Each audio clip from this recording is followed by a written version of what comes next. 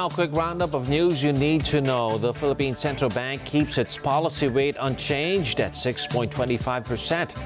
A defense official says a saboteur informing China about Philippine resupply missions to Ayungin Shoal is a possibility.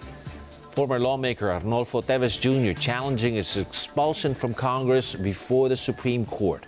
And floods and landslides in India's Himalayan region leave at least 71 dead. Those are the headlines. Keep it here on ANC.